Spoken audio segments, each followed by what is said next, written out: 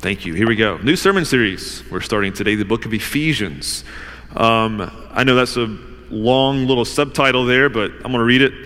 It's called Reconciling All Things in Christ. We're going through the whole book of Ephesians in the New Testament. The book of Ephesians is the church's guide for understanding and responding to the gospel of Jesus, the crucified and risen King of the universe. I know that sounds perhaps almost grandiose. And guess what? It is grandiose because that's how the Bible talks about our risen Lord. And so that's what we're going to be walking through for the next, I think it's 10 or 11 weeks up until now in Christmas. And I'm really excited about it. Before we begin, I want to talk about one of my favorite movies when I was a kid, the movie Hook. Anybody remember Hook? There we go. Yeah. That was out 30 years ago. Isn't that crazy to think about? 30 years ago, Hook came out. There's a scene in that movie that I think is going to really set us up well to understand what we're walking through in the book of Ephesians. It's Robin Williams. He portrays, if you know the story, I'm walking through it, he portrays Peter, this middle-aged, kind of wealthy business executive who is constantly stressed out and constantly working, has a very strained relationship, therefore, with his family. Having grown up in London as an orphan, in the movie, he brought his family to pay a visit to the woman who had adopted him, the lady Wendy. And if you know the story, during the visit, the evil Captain Hook came and stole his children away and left a letter saying, "Come to Neverland and get your children." But there's a scene after all of that with the children gone, and Wendy is trying to get Peter to understand what happened. As she kind of inquires to his memory of his childhood, she keeps asking questions, and he doesn't have answers. He couldn't remember who he was before a certain age. There was just no memory. He had forgotten much of his childhood, thus leading up to this scene, which is really, it was a great scene. Dramatic music playing. It's just a great scene in the movie. When she finds the classic book, Peter Pan, and she opens up the pages to a drawing, like an artistic drawing of Peter Pan, and she looks at Robin Williams, Peter in the eye, and she says, "Peter, don't you know who you are?" As he had forgotten his entire memory of his past adventures as a boy in Neverland, right? He had forgotten all of it. And in some ways, that's the question I'm posing to you today. Don't you know who you are? As this is a season of identity as a church, of really revisiting those big questions as Emmanuel Church. Who are we as a church? What does God have in store for the church? What has he called us to do? Who are we as Christians? Have we perhaps, as Christians, we need to be reminded once again of who you really are in Christ or as a congregation?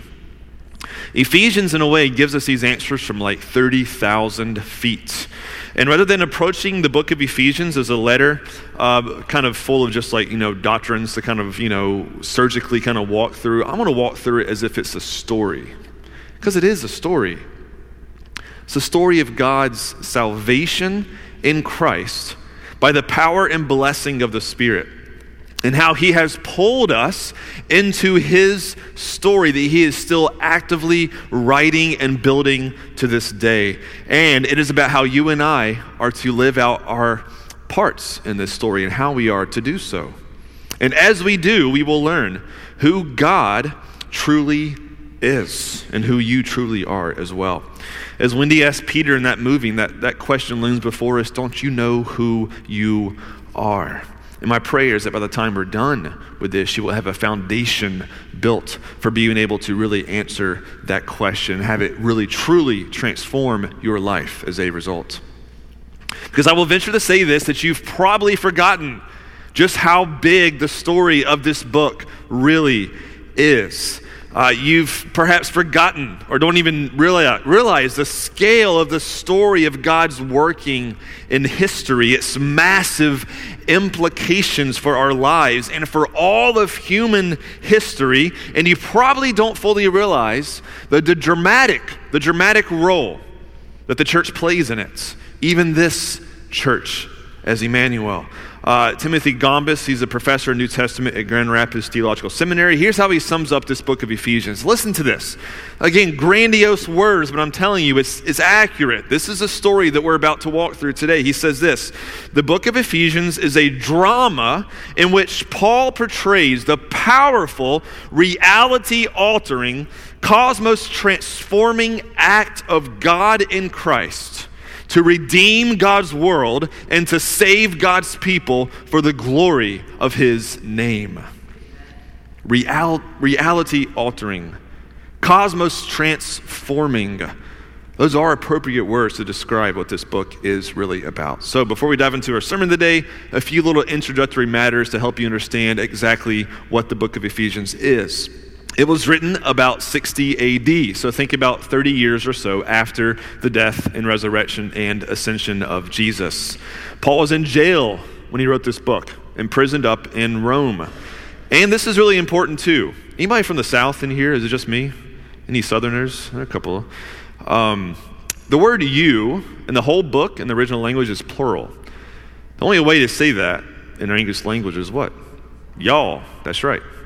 So don't read this necessarily. It certainly includes you, but it's really important, I think, that we recognize it says y'all, because your life in Christ is not to be divorced or separated in how we live it out apart from those around you. God has not called you, he's called us. That is very important to remember, and that's what this book addresses the whole time. It addresses y'all. So my southern drawls going to come out this morning, and that's okay, because that's what the book is. And finally, this letter is a letter to the church in a place called Ephesus, hence the word Ephesians. Ephesus, I should have put up a map. I thought about it, I forgot.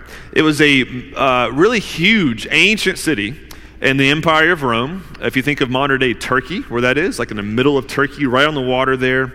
There are certain cities all surrounded Ephesus, a city called Colossae, and if you read the early chapters of the book of Revelation, some of the churches mentioned there, Smyrna, Philadelphia, and the others were located very close in that region, and the region was called Galatia. We have a book called the book to the Galatians. There's a bunch of early churches in Turkey. That was kind of the one of the birthplaces of Christianity for the early churches, and this book, not to get into it, but for a different time, it wasn't just written to the Ephesians.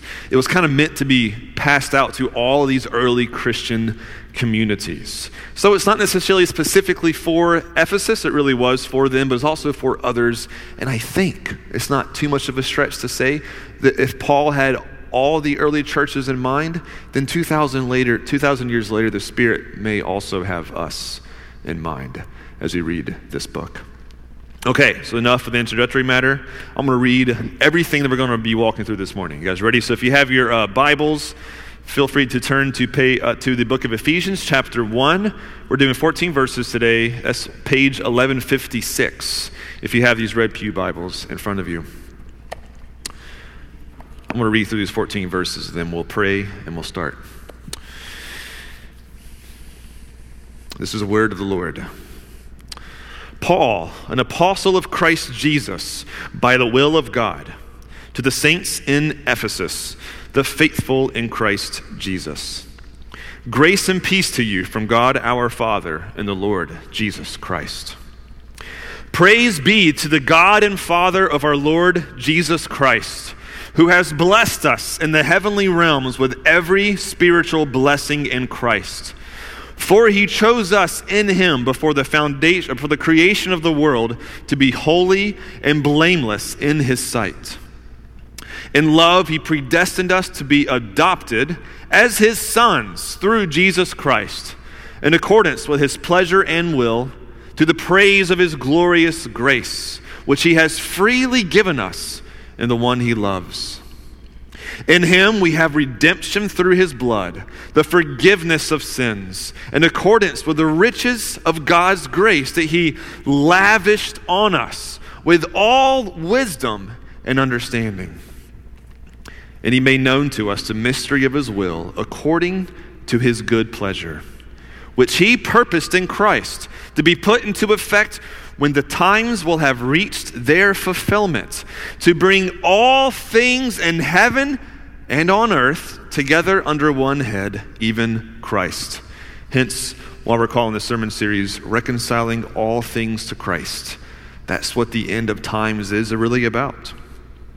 In him we were also chosen, having been predestined according to the plan of him who works out everything in conformity to the purpose of his will, in order that we who were the first to hope in Christ might be for the praise of his glory. And you also were included in Christ when you heard the word of truth, the gospel of your salvation. Having believed, you were marked in him with a seal, the promised Holy Spirit, who is a deposit guaranteeing our inheritance until the redemption of those who are God's possession, to the praise of his glory. Whew. It's amazing stuff. Let's pray. Jesus, we ask that you would open up our hearts, the eyes of our hearts, to see these words, Lord, not to get lost in the minutiae, but Lord, to see the big picture that you are communicating in this amazing, amazing portion of Scripture. God, I pray above all that whatever words are said this morning, that you would be lifted high, that we would see you, and Lord, that if we have a small vision of you or a small understanding of who we are or a small understanding of this church and the mission before us, Lord, that would be exploded this morning, and that we may see the full picture of who you are and what you have called us to do and who we are as your children. Open up our eyes, Jesus. Give us ears to hear you this morning. And we pray this in your name, Jesus. Amen. Amen. So verse 1, as Paul is writing, he says, an apostle of Christ Jesus by the will of God to the saints in Ephesus, the faithful in Christ Jesus, grace and peace to you from God our Father and the Lord Jesus Christ. He's writing as an apostle of Christ. He was made an apostle, he says, by the will of God, as he is writing to these saints in Ephesus. Grace and peace is a very traditional kind of blessing from those days, and it kind of sets us up in a great way for all that is ahead. And just to kind of understand why that whole part just kind of read a little funny in English, you read that, like it sounds very like complex and just like a lot of big words, and like I got a little lost in there. When Paul wrote it in his tongue, it was a 220 word sentence. One sentence. Imagine an English class, you writing a 220-word English sentence. For those of you in high school now, if you turn in that paper, your teacher would be like, you take this right back. You write that up in the paragraph, son. What are you doing? Right? We can't do that in our English tongue, okay?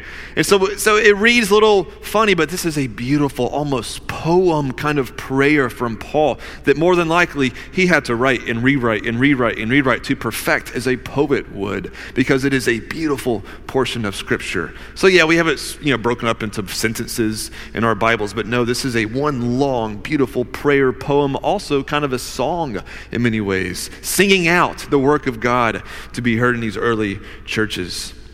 And here's what we discover. God's story in these, as he has worked in humanity, kind of the background noise of all that Paul talks about here is God's story and his redemptive work in history and how he has pulled us into his own. We will be looking at three major parts of this story as we sort of kind of retell this story together as a church. We're going to look at part 1, the blessings of being known by God. Number 2, the revelation of God's redemption in Christ and the final plans for all things. And number 3, the promise of our inheritance as sons and daughters of God our Father. We call him God our Daddy. So part 1. The blessings of being known by God, beginning in verse 3. It says, praise be to God, the Father of our Lord Jesus Christ, who has blessed us in the heavenly realms with every spiritual blessing in Christ, for he chose us in him before the creation of the world to be holy and blameless in his sight. In love, he predestined us to be adopted as his sons through Jesus Christ in accordance with his pleasure and will to the praise of his glorious grace. He says, praise be to God, the Father of Jesus Christ, who has blessed us with what? He says, with every spiritual blessing in the heavenly realms and the heavenly places in Christ. What does he mean by spiritual blessings? Sometimes in modern times when we think of spiritual, we think of like immaterial things that you cannot really see. But Paul's not really talking about it like that. He is talking really about the Holy Spirit, the third person in the Trinity, because Paul is addressing the fullness of what we call the Godhead. God is three yet one, as we know. God the Father, God the Son, and God the Holy Spirit. Through the Spirit, he has blessed us with heavenly blessings. Meaning that if you were in heaven right now, and with all the blessings that you would receive there, even now you have access to those blessings. That's what he's saying. Even now, through the Spirit, you have access to these spiritual blessings. And he's about to get detailed in what those spiritual blessings are in the next section. But how do we respond to God's work? How do we respond to God blessing us? The scriptural pattern is we bless him.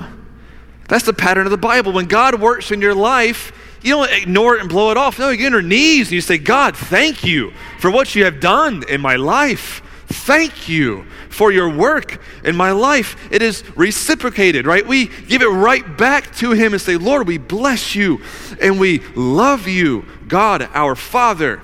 We also respond in holiness, to live blamelessly, because it can be argued this morning that if you want to experience the heavenly blessings that are already yours, like they're already in your lap, if you're a Christian, you already have them. They are cultivated as you walk a life that is holy, however imperfect we are. We cultivate those blessings deeper in the experience of those blessings as we walk a blameless life by the aid and the help of the Holy Spirit. Those are the pathways of heaven itself that are brought before us that we cultivate and we groom to experience what the fullness of God has to offer to us today through his Spirit. Yes, God has blessed us and we bless him in response.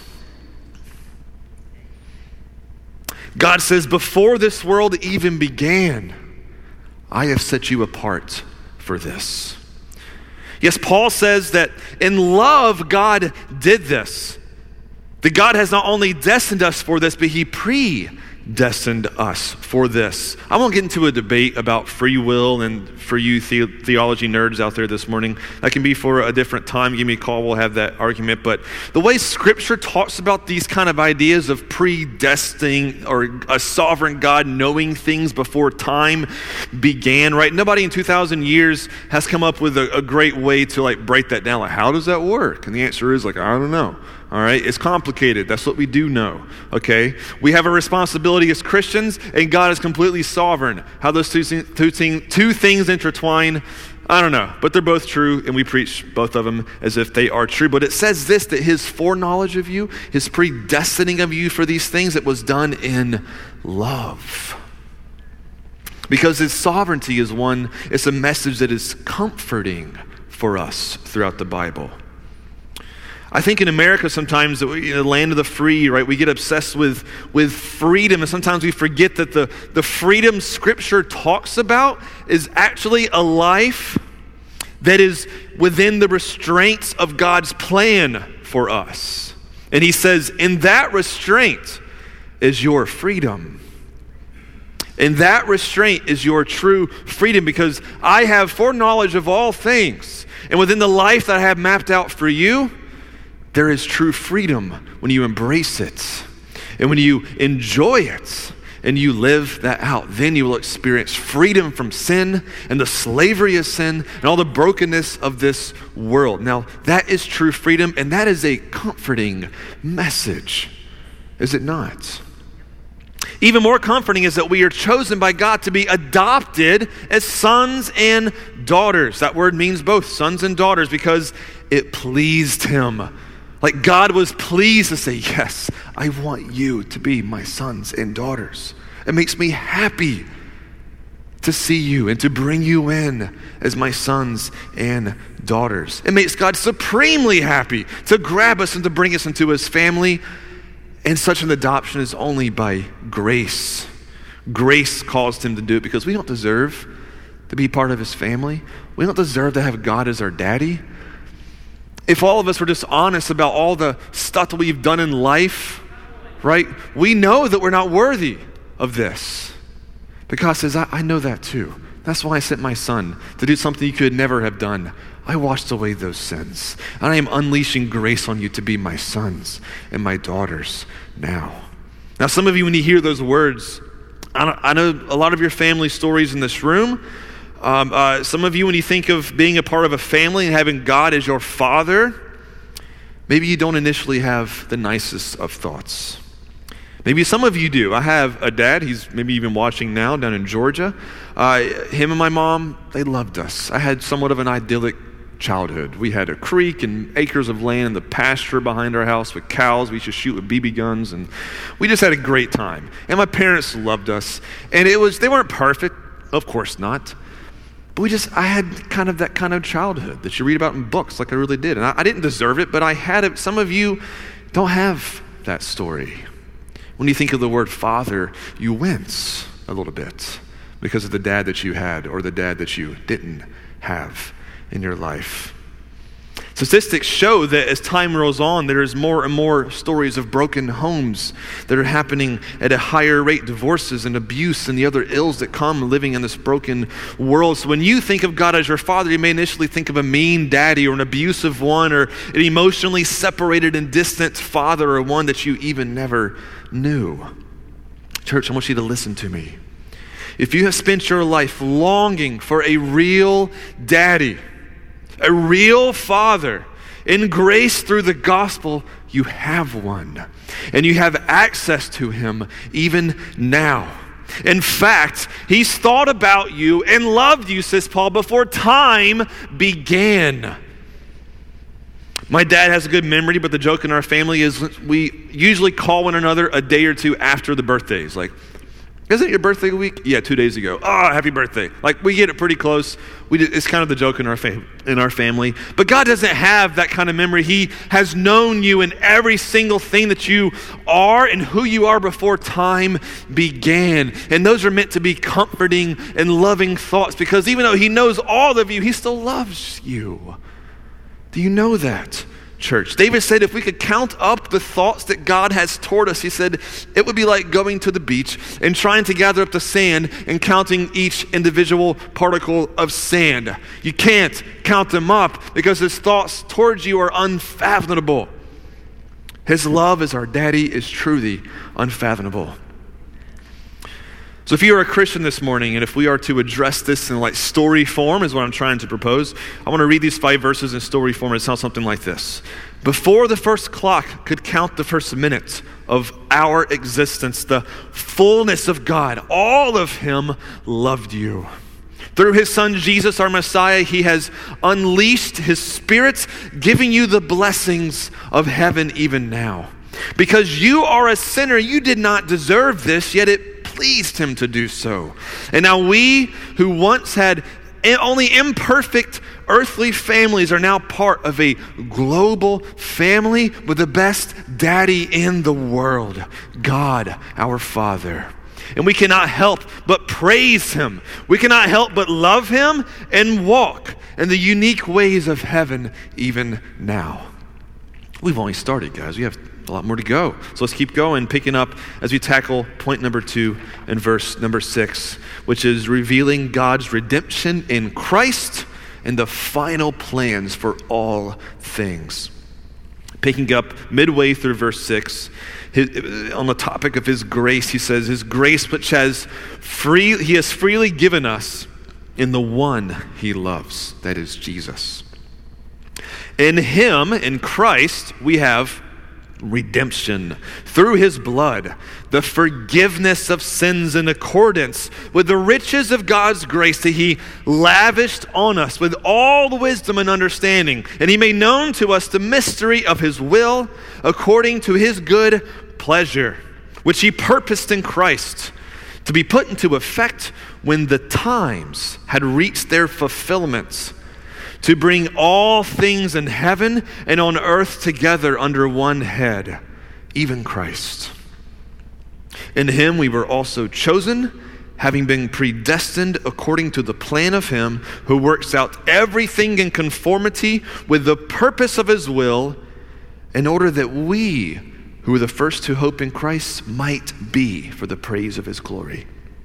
So I want you to think of the best book The best story, the best movie that the one if you watched 100 times that you know like every other word to, or the book that you've read 100 times, right? The most creative or interesting story, the happiest, the most unique story that you love just revisiting over and over and over, that one movie that always grips you when you watch it and that tear's like, oh, I'm crying 100 times. Like that kind of movie. What is that for you? Picture that in your mind. In our house, it's the Chronicles of Narnia. Like every time a kid gets to be 7 or 8, we read that and they're just like, don't stop reading, keep reading. Can we stay up all night and read? Can we just keep reading all the Narnia books? They love them. They love those stories. It's on repeat and I enjoy reading them. I think I've read The Lion, Witch, and the Wardrobe like 20 times at this point. And it's still a great book. It's wonderful. And then after that, it's the Lord of the Rings trilogy is in our house. My daughter Lydia is reading that now. She's like, I already finished the first book in like a day. And I'm like, that's like a 1,000-page book. How'd you do that? But that's what she did, right? And the stories are on repeat in our house, and they love them, right? Whatever that story is for you, it is only a mere shadow, a tiny glimpse of the greatest story unleashed to us and given by God, who crafted it, created it, acted it out, and accomplished it with all wisdom and all understanding. If there's any good part of a story that you like to watch, it's only because some of that story tells you a little bit about the gospel, right? Because the gospel is the greatest story ever told. And this story goes like this, that we have redemption. That is purchased language. We've been purchased from the chains of this world of sin and death by the blood of Christ unto the freedom of forgiveness of our sins. Friends, if you are forgiven of your sins, you are not just forgiven, but you are cleansed from your sins. If you've walked in here just bowed down in guilt because of the weight of your sins that you just have not fully faced with, I'm going to tell you, you forgot the story, friends. Like you forgot the story. If you're in Christ, you've forgotten who you are. As that question looms, don't you know who you are? You are a forgiven and cleansed child of God. All according to God's grace.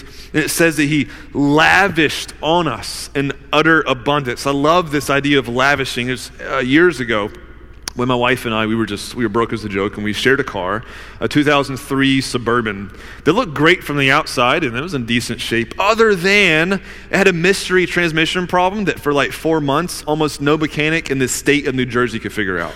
I'm not even kidding you. We had it towed to like 8 shops, and it was like, I don't know. And finally, I found a guy who figured it out, okay? The bill was ridiculous. It was high, and we didn't have any money, and we got the bill, and we were like, I guess we're just going in debt. I don't know what to do. But we need a car. We were borrowing a car for like 4 months, all right?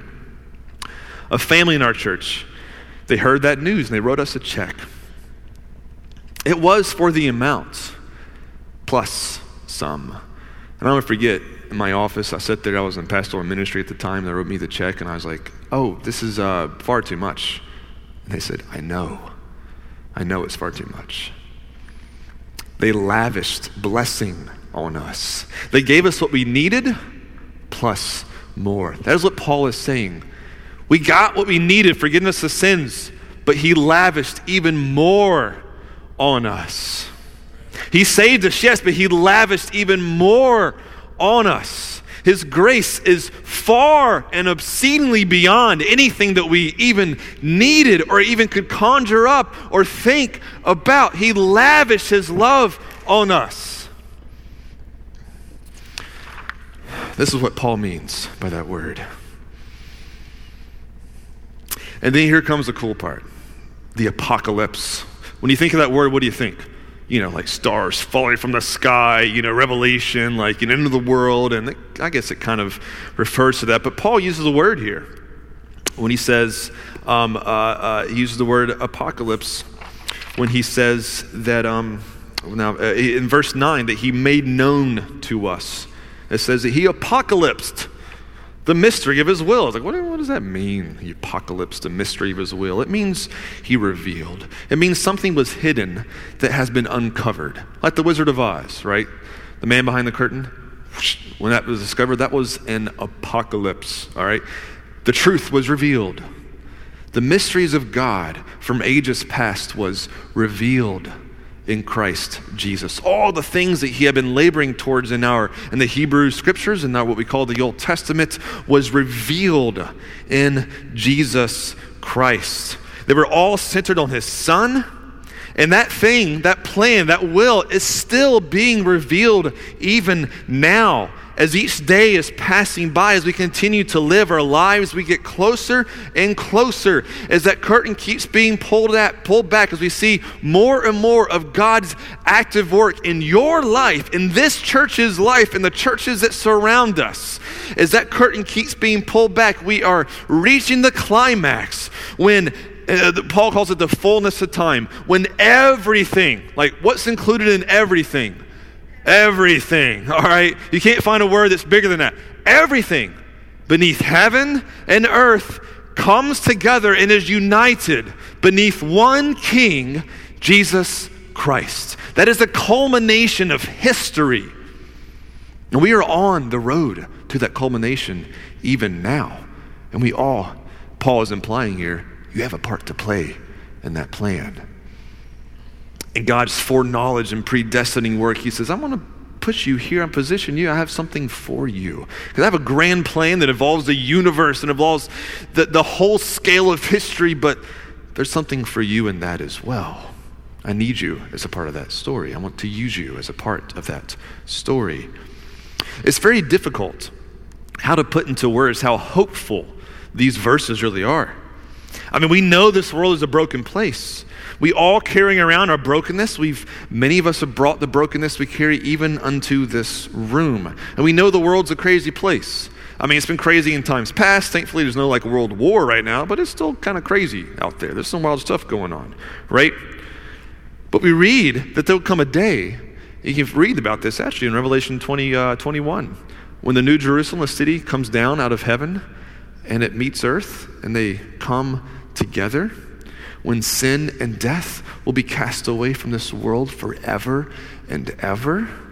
When he says, I am going to make all things new. That day is coming, friends. Do you have hope? Does that provide hope for you? You should hear that and say, oh, that's actually happening? Yes. It's called the fullness of time. It's happening, and it will. As Jesus once said, he says, in this world you will have many troubles. But he says, take heart. I have overcome the world. We're on the back end of our sermon now as we start to close up. Paul gets a little specific here on these final verses. He switches it up a little bit.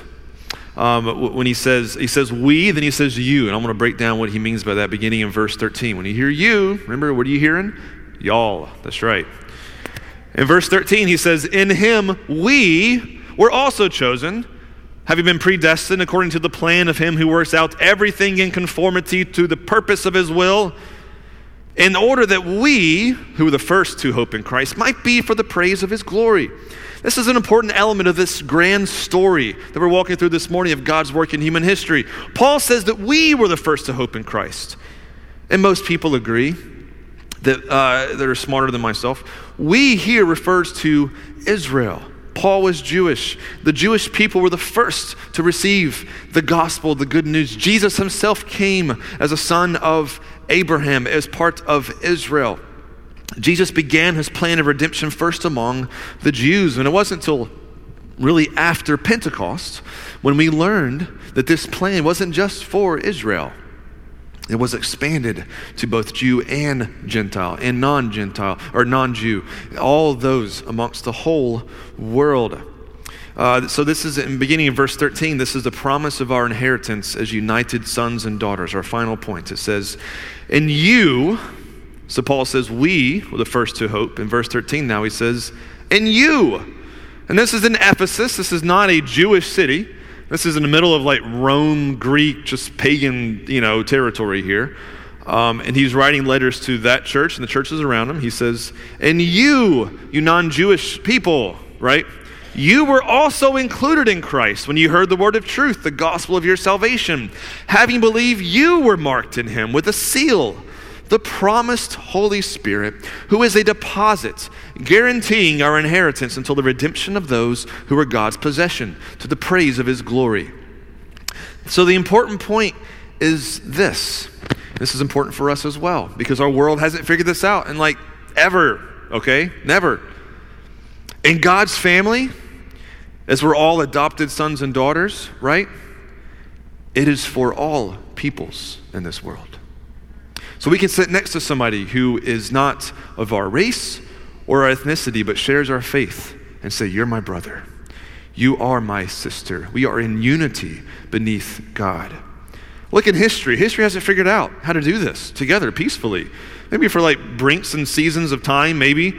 But for most of history, we know that strife between people groups has been active every single century and decade since time began. And the church should be the place that says, no. The gospel is breaking through those things because it is the message to unite all things in heaven and on earth. And right now, there should be a glimpse of that inside of the church. And how dare we find ourselves often in church history not doing that and not putting the effort to figure it out, but saying, no, let's make a church just for white people or just for, Puerto Ricans, just for white. No. Let's figure this out. In Christ, we're all together. Can we not worship together and be a part of the same family here? Church, we're going to put effort towards that in the oncoming months and years. Because I read these words and I say, oh yeah, it's part of the gospel. We got to live this out, church, because it's part of the good news. And finally, as we close all these glorious truths, we end with the promise that we have them all through the Holy Spirit who was given to us after Jesus ascended unto heaven. Jesus ascended to heaven and the Spirit descended down as our deposit or down payment. As if God is saying, all these wonderful things, I'm with you. I want you to hear me. He says, I'm giving you my Spirit. It's like my stamp that says, I am never going to abandon you. And all the wonderful things that I said, they are going to be yours. And I will not take them away from you. You are guaranteed. It's almost like God wrote us his will and signed it. And he said, this is never going to be void. This is yours. All right, we're going to close. Even though I want to keep preaching. I'm all fired up this morning. That's all right. As we close, what does all this mean for you and I? What does it mean for this church? What does it mean for us as a congregation, as Christians? I have some important questions as we close here. First, I'm going to direct it towards Emmanuel. I know we're in a unique season here as a church. I want you guys to hear me out here. Emmanuel we're just another local church in this area. We're full of people who are all in different places in their Christian lives, but nevertheless, all of us are here in this room a part of the Emmanuel family. As we take steps forward as a church, we must learn how to think of ourselves. Maybe even learn how to do this all over again. This is what I mean. When you hear the word Emmanuel Church, for those of you who have been here for, a very long time, or any length of time, I'm talking to you first, talk to what do you think when you hear the word Emmanuel Church? What pops in your mind? God with us. Amen. Amen. And that's what things are going to be aiming for in the oncoming months. Thank you. Some things that we need to be careful of as we think about this, okay? I know we're an old church, 150 years in the city of Wilmington, maybe top 5, one of the oldest churches in the whole city. We have a beautiful building here. It's almost a landmark status in our city. We're one of the few churches that if I go anywhere and they say, what do you do for work? And I say, I'm a pastor of this church. Which church? And I said, the brick building on the corner of, I know that building, right? Everybody knows this place around here. However, I need you to understand this. Nowhere in Ephesians 1 do we see anything about the church's story being that of a building or of a specific street corner or of its history or of its age. Those things have usage for sure in the work of God, but we didn't just read anything about those in Ephesians 1, right? Every church's story is far bigger than those things. We have to imprint this on our mind. It is far bigger than that. If we make it about anything else, like, we have a really old church, we have this amazing facility, we have this, or we have that, we're cheapening the story. We're cheapening what God is doing amongst us and what the church really is. We're cheapening that story if we only make it about those things. Our meaning and value is found in this, that we are the redeemed people of God, in whom rests his very Spirit, who is longing to use you to be his ambassadors. That is who the church is, and that is what we are as Emmanuel. I want that to be the very first thing that pops into your mind when you think, what is Emmanuel? It is a group of people full of the Spirit who are the ambassadors of the gospel to the city of Wilmington and to our neighbors. That is to be your first thoughts. Not images of a steeple or of a building. Those things are great and we appreciate them. You are God's ambassadors, and that is who Emmanuel is. And I pray that we can continue to grow in the focus of those things.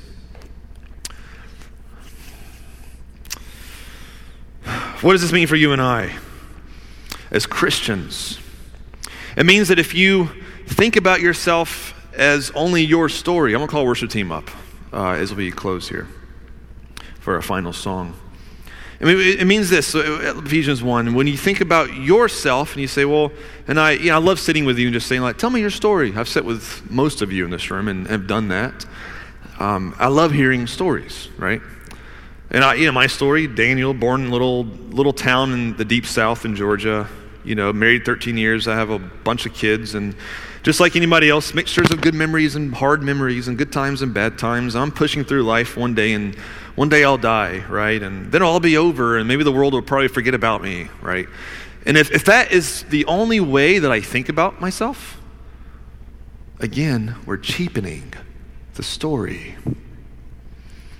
If you think of yourself like that, let me say once again what Lady Wendy said to Peter in that movie. Don't you know who you are? Is that really the only story that you think about yourself? Is that really it? In Christ, you have been transferred, and Colossians says, we've been transferred into a new story. We've been transferred into a new kingdom. We've been brought into an even bigger story, to where there's a story in the Old Testament to where, there was this big army about to invade, and there was only a handful of people, and there was just soldiers everywhere, and this was Elisha, and they were like, we're surrounded by 1 to 1,000, we're dead. And he goes, no. You don't see what I see. And he said, Lord, open up his eyes. And they opened up his eyes, and they saw the spiritual reality of just innumerable of God's soldiers that was going to defend them. Friends, your story is within that kind of thing. I'm asking you that God will open up your eyes to see all that we've seen today and say, wow, this is part of my story. Say, yes, it is. In Christ, it is part of your story. Don't cheapen your story by just thinking that you're just here, just living no. You have a part to play in the grand work of history beneath God, and he is calling us to do that. Church, this is what this means for us in this room. And that story began from the foundations of the world. Jesus has brought us to our daddy, and he will be his until the end. All by faith, all through grace. That is our new story. As we close, I want to invite you to respond this week to these things. I know we just went everywhere this morning. I preached for a long time. Thank you for sticking with me. We went everywhere this morning. A lot of things are in this chapter. And I pray that you wouldn't leave here without responding to this in your own heart. Like if you felt the stirrings of the Spirit, I want to call up those, we have some elders that are not here. Some of our elders will be available up front. Carol, could you be available for prayer too? Can I put you on the spot? People will pray with you. We're going to have people up here. Come grab us and pray, or grab the person next to you.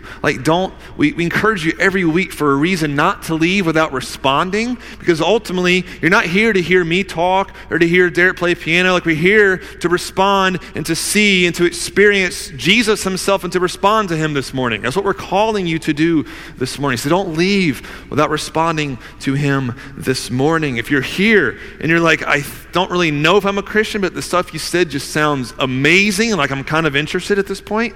How do I do this? How do I join the family here?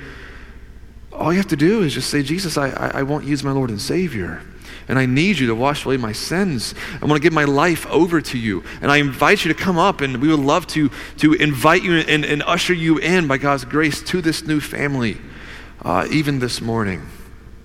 Let me pray. Jesus, we thank you for the good news, Lord. I just pray that the wonder of this news would just be real to us as a church.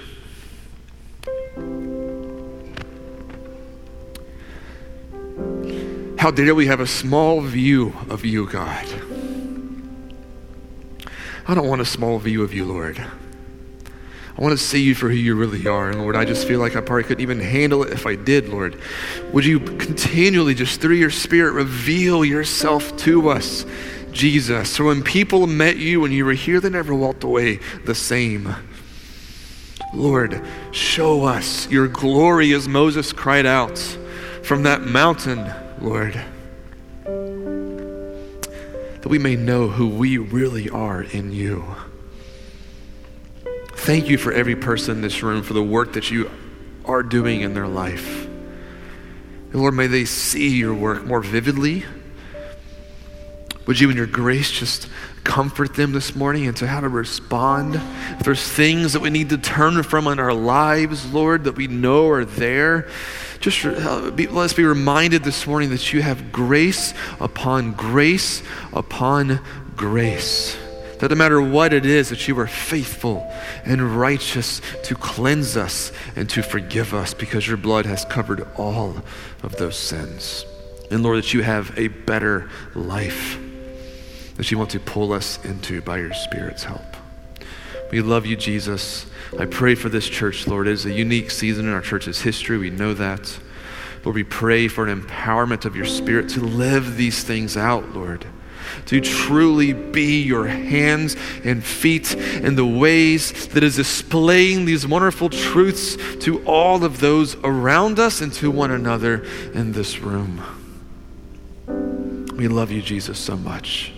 Thank you for your life. Thank you for your death. And thank you for your resurrection. And thank you for sending your Spirit to us. We love you, Daddy. We pray this in your name. Amen. Amen.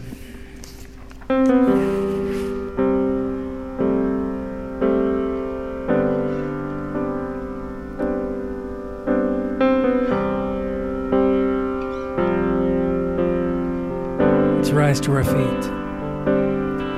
In the darkness we were waiting, without hope, without light, till from heaven you came running. There was mercy in your eyes to fulfill the law and prophets.